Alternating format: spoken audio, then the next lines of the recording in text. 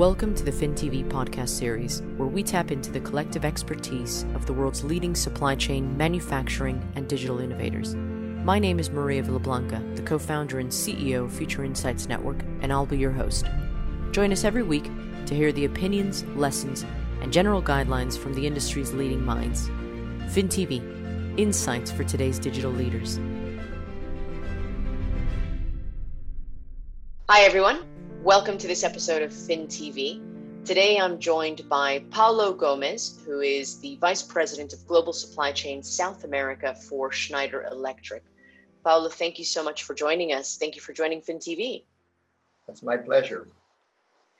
Paulo, why don't we just start right away as the question I ask everyone as soon as we get going, which is, why don't you tell us a little bit about yourself and your journey so far?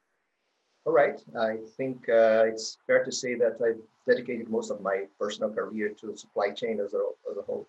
I'm a mechanical engineer by formation, and I started early in 1986 working in the automotive industry. And just 1.5 years later, I moved into electronics industry. Right. I've been doing that beginning as an engineer for sure, then moving into other types of management for production lines, and then engineering, and then eventually I was asked to work as a liaison for my previous company in the United States. By that time, I was working with IBM, and I was a liaison manager there because we had a very complex plant in Brazil where I live.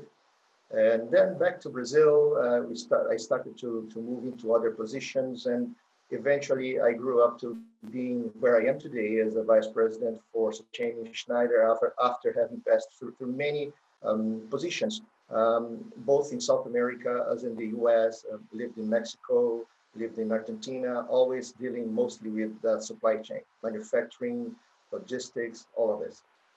So it sounds like you've moved through quite a number of different positions within the supply chain field. How have you seen the profession change and evolve since perhaps you got started to how things are today? Well, quite frankly, changed a lot, right? And for the best. I would say that the challenges are similar to the other ones in the past. I mean, you cannot change the world in terms of where the locations of the countries are, right? For example, but the way that they look much closer, at the same time more complex today, it's quite different from 30 years ago. Definitely, we are now utilizing much more of the, let's say, digital solutions for sure. They have been helping us. They have been helping in the sense of having a little bit more of control, but sometimes they also create other types of challenges that we have to cope with. So it is a continuously evolving type of field. And I think that we have to have that in mind, that it will continue to evolve. And I foresee that the evolution in the next few years is going to be even more exponential. Right now that we are gathering a lot of different tools and processes all together. So clearly the skill set for, perhaps of a supply chain professional 20, 30 years ago is different to what it is today. How do you think the skill set will change? You say it's going to continue to evolve. What will it look like, or how will it change in 10 years? Right. Well, there are some things that will never change, I would say. First of them is that the people have to be savvy about how the international movements of goods will happen. What are the political barriers or the commercial agreements that we have between different areas of the world? This is always going to be there, and they represent sometimes opportunity, sometimes a challenge to the commerce and to the movement of goods. But on the other hand, in the past, we would be using, as you remember, phones, faxes, and things like that, right? So today, everything is on the tip of your phone, and or your watch, and you can take decisions immediately about it. So I think that the professional of today and the way this profession is going to evolve for the future is not only that this gentleman or this lady has to have more digital acumen, but also have to understand how to utilize these digital tools, these digital information, pieces of information towards a faster decision process, because not always having the data is enough. You've got to have the data and know how to utilize that, right? So I think that the professionals of the future not only have to be trained in the sense of how to utilize the tools, but also how to properly judge around the information that they have. That's a mixture of experience plus training. And I guess that goes to what you said about how the fundamental principles of supply chain haven't evolved. You still have to have that international movement of goods, still have to deal with geopolitical factors and so forth. That's not going to change. What might change is the skill set in terms of more digital acumen. You're still going to have to make decisions, but probably quicker. Yeah. Absolutely. Now, clearly, we're in the middle of a pandemic, different stages, I guess, around the world. You're in South America right now, probably experiencing quite a lot of what we experienced here in Europe a few weeks ago.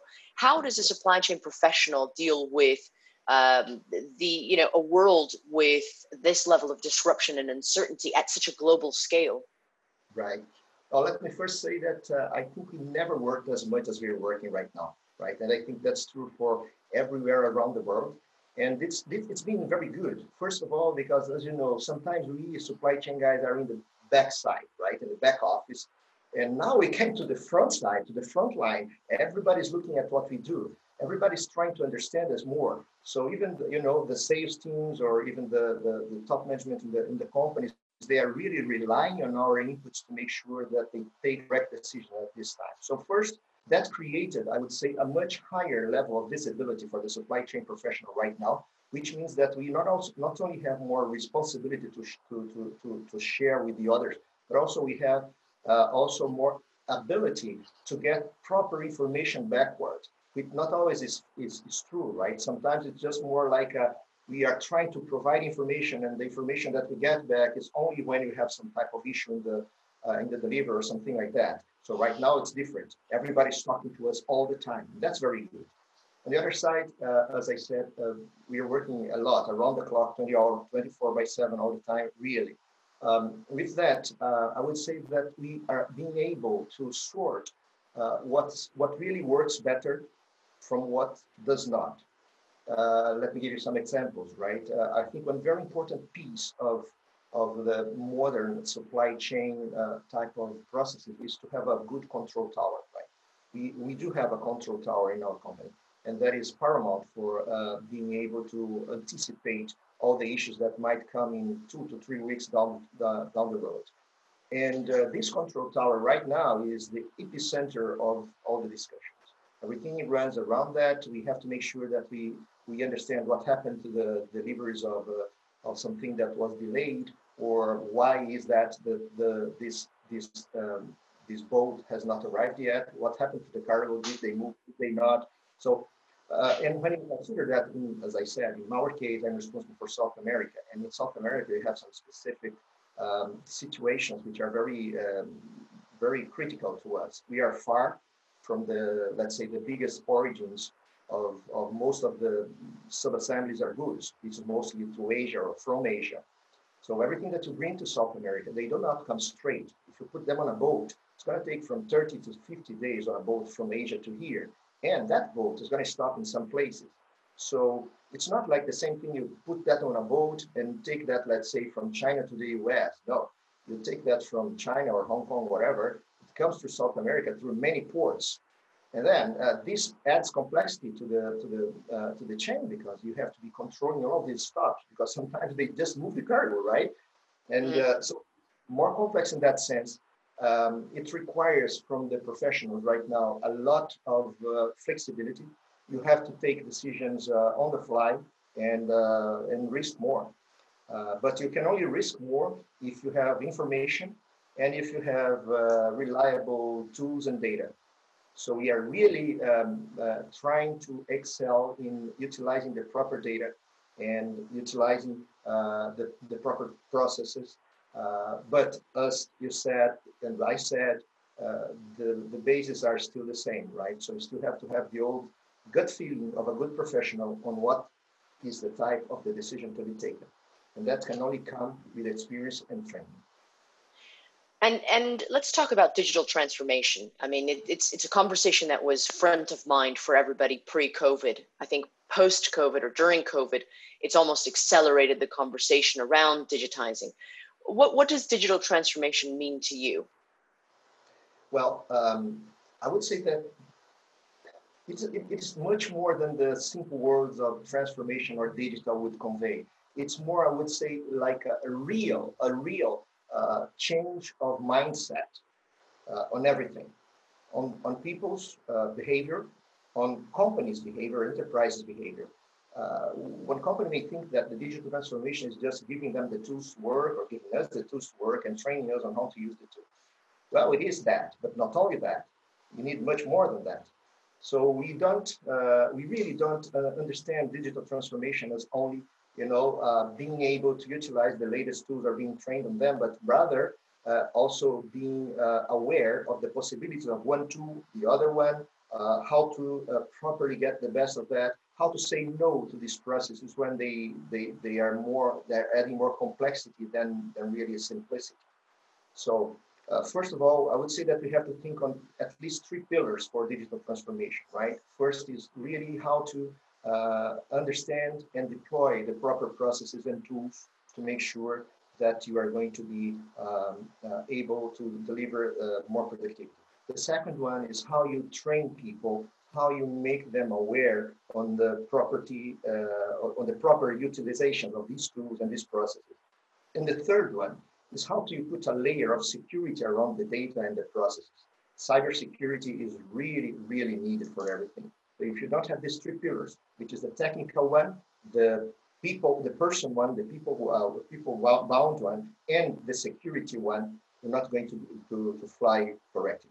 So after you have this foundation only, is only then that you can think of the next layer, which I would say is how to utilize artificial knowledge, artificial intelligence on top of what already had constructed. So you need the basis. And the basis for me, as I said, is knowledge on people, good processes and tools, and security. Then you build upon that. That's how we have been doing in our company. I really think this works very well, and we have to continue in that process. It's funny how I interview quite a lot of people, and I talk to them a lot about digital transformation. I did that before COVID. I did that during COVID. And everyone I think there's a consensus that digital transformation isn't just about technology. It's about processes, it's about people. I think pre-COVID, everybody was just focused on the really sexy, amazing technology that's out there. Now people are starting to realize that you can't do that without people and processes. I want to be very honest with you. You're the first person that has said to me that security is one of the same, you give the same level of importance to that. Do you think that a lot of companies are failing to take the seriousness of security in their digital transformation journeys? Absolutely, I do. I do think that many of them are underestimating the problem of that. I don't need to provide examples, but it's important to remember that these examples are out there, right? Just for you to know, during the last 3 years, if you don't forget it, we had major cyber attacks. Always at the end of the month of June. So think about it. It's the end of second quarter for most of the companies around the world. Always at the end of June. So it was 3 years ago, and the end of June, we had, if I'm not mistaken, that was, I don't remember the virus name, it doesn't matter. So 1 year later, at the end of June, we had the same thing again. So it's not casual, right? It's not a coincidence. It's not random. It's not random. There seems to be a deliberate. Not. Yeah. It's deliberate. And we, in our company, in Schneider, we were very much aware that cybersecurity, well, it is one of the pillars that we have in our own strategy. So we had been working very much to prepare. We had not been affected directly, so we were very happy. However, some of our providers did. So we suffered indirectly because of some of the providers, right? So I think it was last year in the country of Chile, port of Valparaiso was very severely affected by one of the viruses that went there. So, it is that. Cybersecurity is equally important to all the other ones. We cannot underestimate it. And you know what? Do you think that there's enough investment that's being made in businesses in those other pillars? Technology, I would say yes, but what about the processes, people, and security? Just generally. Yeah, I would say that normally people think first about technology, right? Because it's easier to do, and we have lots of people selling that around, so it's easier to think about it. On the people side, I think that the biggest enterprises understand already that you have to continue training the people and making sure that it's not only on the technology type of training that they have to evolve, but also on the judgment abilities, all this maturity of the organization. On the cybersecurity, I would say that it's still the area in which many of the companies would be lacking the investment on. And we see some of them already investing in them. And you know that there are some interesting KPIs in the world to tell how secure is your company. We follow some of them, and we would suggest that other companies would do the same. I mean, you can just go around and look for them. You're going to find. At the end of the day, we also know, I'm not going to mention names here, but we also know of some big carrier companies that were almost broke because of cybersecurity issues just 18 months ago. So but you don't even have to give examples. I mean, everybody sees examples of governments, for instance. I mean, no one is immune to this type of attack. I mean, it affects different types of governments as well. Let's talk about Industry 4.0. Let's talk about the really exciting technology that's out there. Is there any technology that you think that you're excited about? As a professional individually, I'm excited about almost everything I tell you, because, think about, I don't want to tell my age here, but in the very beginning, not so many years ago, even using a personal computer was very difficult for some companies, right? And we have ubiquitous type of processing. So I'm really excited about all these 3D printing, artificial intelligence. That is really great. But I would say that let's be more practical, right? And one of the challenges I think of artificial intelligence, but about Industry 4.0 as a whole today is to make sure that we can utilize the technology in a productive way. So let's think about it. We know that we have 3D printing available. We know that we have very interesting ways of developing new tools, new processes very fast. So these design thinking processes and things like that. We know that we have artificial intelligence experts all around to help us create nice algorithms, et cetera, et cetera. All of that is fantastic. And if you go to a very nice, big international, multinational company, we are going to be finding a fantastic way to put this to work. However, you may become an island of technology within an ambient of non-technology at all. What I mean is you need the ecosystem. So I only think that Industry 4.0 will only really give out its full range of opportunities, its full range of benefits when we also work with the ecosystem. So we cannot be, let's say, egoistic about it. We need to also develop our suppliers, our customers, everyone to think coherently around the opportunities that we have.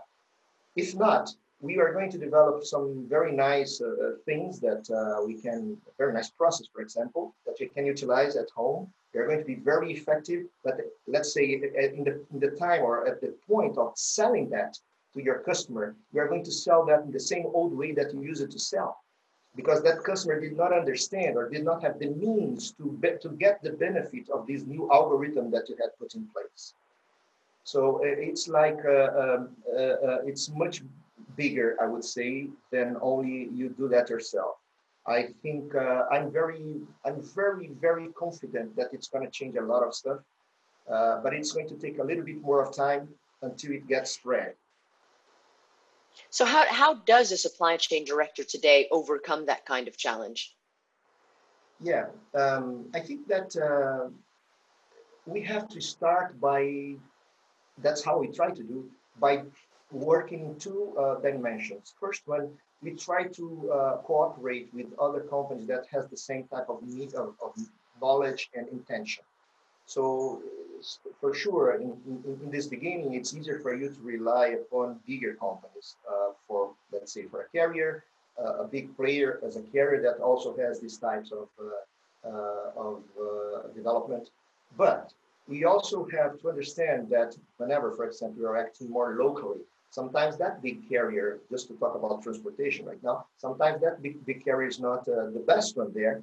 And the one which is there is not still at the same level of technology development that the other ones were. So what we try to do we work together with them. We also train them. In the process of selecting our partners, we have some prerequisites, and some of them have to do with these, let's say, technology savvy type of requirements. And not having that requirement attended, it's not a problem sometimes. Sometimes it's an opportunity for us to join with them and develop them together with us. That's one. The second one is to try to see what we have in the market that we do not do, we do not utilize, we do not have, and still can help us. So we are normally also partnering with some startups which have very interesting solutions. So we have some initiatives that we try to be close to these houses of development, right? So we go to the centers of development and try to look for startups that may have some interesting solutions. And we have found some very, very, very interesting. So it's also a way to promote the development of others, meaning I don't develop myself, I go look for someone who does that. So that's very advanced and disruptive of you. I mean, a lot of the companies that we talk to are pretty well-established, large, bureaucratic, heavily processed businesses. How can working with a startup, I mean, is it feasible working with a startup and integrating something like that kind of thinking into a large established business? It's not simple, but it is possible. And I would say more, it is desirable, right? First, because as you said, the big enterprises tend to be bureaucratic, busy, etc. It is our duty as a leader to make that change also happen. I mean, we want the enterprises to be big, but also lean and also, let's say, light. One of the ways to do that is not to extend the bureaucracy or the heaviness of the company to something which is new. If this new part is already there, is already light, is already very lean and well developed. So we look into that and we try to bring into our own areas some of the thinking processes that they have. I myself have already run a seminar with my team inside one of these think houses, just to make sure that we feel how they behave and that we try to mimic that design process into our own daily operations. So it is very healthy. It is very healthy. So bringing sort of startup thinking into an established business has helped you, I guess, deal with building an agile, maybe responsive supply chain. Yeah. These buzzwords like, fail fast, for example, and correct even faster, right? They're not buzzwords in the startup world. No, it's a reality. Yeah. So we must learn from them, because normally in enterprises, if we fail, we are asked to explain why, to whom, to all the levels. No. We have to, fail, let's fail fast, let's correct fast. That's part of the reason why we're trying to engage with these newer partners. Yeah. And let's talk about people and teams, so we talked about the evolution of the supply chain function. How have supply chain teams evolved over your span in your career, and how will they evolve moving forward? Yes. Well, first of all, we cannot underestimate the power of the new generation coming in, right? These guys come with so much energy and a lot of pre-born knowledge with them. I mean, they were born digital, and supply chain now is totally digital. I was not born digital, and I had to adapt. So I think that the right thing that we have to think about how to evolve going forward is how do I take the best of both worlds. In my personal case, in some of my generation, some which are a little bit even, let's say, younger than me, we had to adapt. And having to adapt means that we learned to be flexible, we learned to adapt. So this is our strength, right? The new ones, the new guys that come to the businesses, they already have something more or less given to them. They're already born with a cell phone in their ears. Everything that they get is given. They don't have to, you can just download everything to them, right? So it's good because they know how to do that. They are fast, they are capable and willing to accept the new, but sometimes they don't have the flexibility or the agility to adapt to the changing environment that we had to do. So this mixture is very, very rich. We have to have both. We have to have some of this experience, and we have to have the new guys coming. So what we try to do, we do cross mentoring. You know, the older ones are sometimes mentoring the new ones, but the new ones are also reverse mentoring the older guys. So we do both mentoring. So that's from the part of, let's say, less technical development, more like interpersonal and values development. So we try to do that, this mixture between older and younger generations, and this cross development in terms of coaching. On the other hand, we try to make sure that all of us, from the youngest to the oldest, that we have access to the same type of formal knowledge, formal training around the new tools, around the new developments. And we really try to promote that our teams are engaging into different types of entities around the community, around the society, to see what's happening. And not only contributing with our own experience to society, but also getting from society what's happening and feeding us up with everything else that they see and hear. So it's really a holistic type of approach that we take for this development. And the future of these professionals are going to be, I would say, the more holistic that they are, the better they will be for supply chain. And do you think that being able to have an organization that has that kind of cross mentoring helps to bring in people into working into the supply chain function? I do. I would say that this cross mentoring would help bring people to any function. Yeah. But I totally understand your question, because supply chain is not always the area that people think that is a destination, right? Well, I've always said that I think that supply chain has got a bad rap. You know, we've got a bad reputation because supply chain people have always been seen as back office, warehousey, movers of goods. And that's not very attractive, is it? So I think we've got an image issue. Would you agree to that? Totally agree. And as you asked it, and I answered yes, yeah, this cross mentoring helps a lot. Just recently, just in the last 3 years or 4, there were 2 professionals that I brought from the business side into the supply chain side working with us. These 2 guys are just loving what they do today, right? One of them became one of my best plant managers. He's in another country already. And I mean, he says, I never wanted to do something different. But the point is, we've got to be able to give them the opportunity. So it's also up to us to be more, let's say, like good communicators and good advocates of what we do. We have to be able and to know how to sell what we do. People sometimes do not understand the importance of supply chain, the reach of what we do, and how funny that can be, how fun that can be, right? So I think this cross relationship, cross mentoring helps a lot. And but we have to do more, and it's up to us. Nobody's gonna come to us and ask if I'm doing something nice or not. It's our duty to show that. Let me go back to COVID again. I mean, one of the emerging trends, or I guess the emerging topics that we keep going on about is the opportunities that are being created from this pandemic.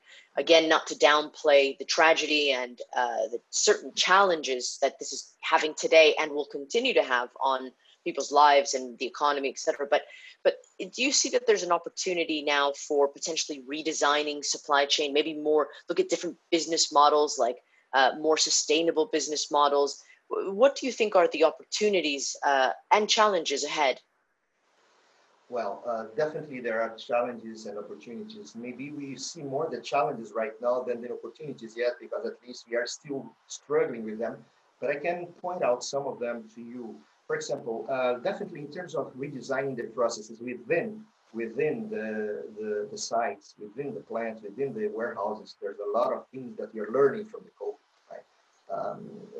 Specifically in our company, in Schneider, we are very much cautious about safety of people, and that just became top of mind right now with the COVID, as you can imagine. So we're learning a lot about social distancing within the processes, how to still be able to accomplish what we have to accomplish, and not. I'm sorry for the background That's noise. okay. It's okay. Okay. Yeah, I'm fine. Okay. But anyway, we are trying to do everything that we can to redesign the process within the sites and the plants. And that's part of the good things that's happening, the good things that are happening. However, in terms of challenges, there are still some ahead of us. And I think that we will have to think about how to redesign, I would say, the global supply chain as a whole. We are indeed too much concentrated in some areas of the world, right? We know that. And it's not easy for us, the practitioners, or only even the companies themselves, to rethink where we are going to put the manufacturing sites or the hubs, etc. Yes, we are part of that, but it's going to be also dictated, let's say, a lot by how the international trade will evolve. Uh, but we certainly have to rethink that. We cannot be dependent on having a crisis like this stop the whole world just immediately as it did. So I think it's on us, the supply chain guys, to also suggest, think, calculate, and promote other alternative ways, alternative places, and to fight hard for this, because it's not for us; it's for the future generations. Right? So you You, really you think that. I agree with you. And you mentioned, I'm just looking at my notes now, you mentioned about how there's more visibility around supply chain, the profession these days, especially with COVID. One of the big things that I'm seeing is that supply chain is all over the news, which means that the supply chain professional has been elevated. Do you think that that is the case in companies? Is the supply chain professional getting more of a voice around the table? And does that mean that there's an opportunity for the supply chain professional? Opportunity. Yes, we are being heard much more right now. Um, uh, our voice is considered. I cannot say we were not never heard. We were always heard, right? At least in the big companies like ours and others. But right now, the weight of what we say is completely different, and people are all the time recognizing the work of supply chain, thanking us all the time, because we're trying to make sure that we do not stop, that the work does not stop. And yes, there's a big difference right now. People are recognizing much more, and as such, the supply chain professional is, at least at this time, taking a little bit more of a recognition. I think you're absolutely right. What advice would you have for your supply chain professionals right now that are in the midst of crisis, that are trying to juggle crisis, challenges, as well as preparing for the future? Well, first of all, what I try to do with them every day is hang on there, right? Hang on there. We've got a lot to go through yet. So first, the other thing is don't overestimate. Don't underestimate the difficulty that there is still ahead of us. We are in different levels of let's say victory of this pandemic around different places of the world, right? Right now, in the Americas, we're still fighting to get through the peak. And whereas in Asia, it's gone. So first of all, we have to continue fighting that resilience.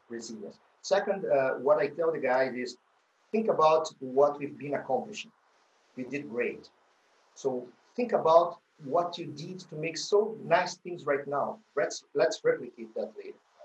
And third, let's learn from the difficulties that we had to face right now and try to get to the root cause of that and understand how we can avoid that in the future. Because for sure, some of the problems that we still facing today were created by us. Whenever you go there and you say, okay, let me find when great supplier for that, and I'm going to concentrate all my supply chain to that supplier because it's going to be cheaper, blah, blah, blah. In some cases, I may have been broken now because I had just that one. So how to also learn from them, what is the right level of concentration that we should pursue or not. So let's learn. So my big advice is this: let's keep learning, let's be resilient, and let's be happy because people are looking at us. It's an opportunity that's created now. Um, last thought that I have. You mentioned clearly about decisions that have been made, perhaps because of supply chain being a cost center and dominated by financial metrics and so forth. Do you think that's going to change? Not substantially, I would say. I would say that we still have to keep in mind that until I mean, you still need to make money, obviously, clearly. And, for sure, there's a part of supply chain which is also, let's say, able to be considered as a profit center, right? Because we can sell services, we can sell expedited services, we can sell knowledge about the products that we are delivering or services that we are delivering. So yeah, we can be kind of a sales part of the team for sure, but we have to understand our place, and our place is really to fulfill the companies with the services that they need to deliver to their end customers. So as such, it's important that we continue to be cost conscious, right? However, we may be able now to understand the value that we deliver more than the cost that we deliver. So this is perhaps the biggest change, right? I think people recognize the value, and we can also understand even more right now and be able to sell this value bigger.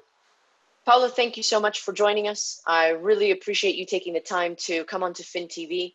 Hopefully we'll see you at some of our other digital events and so forth, and stay safe. Thank you for joining us.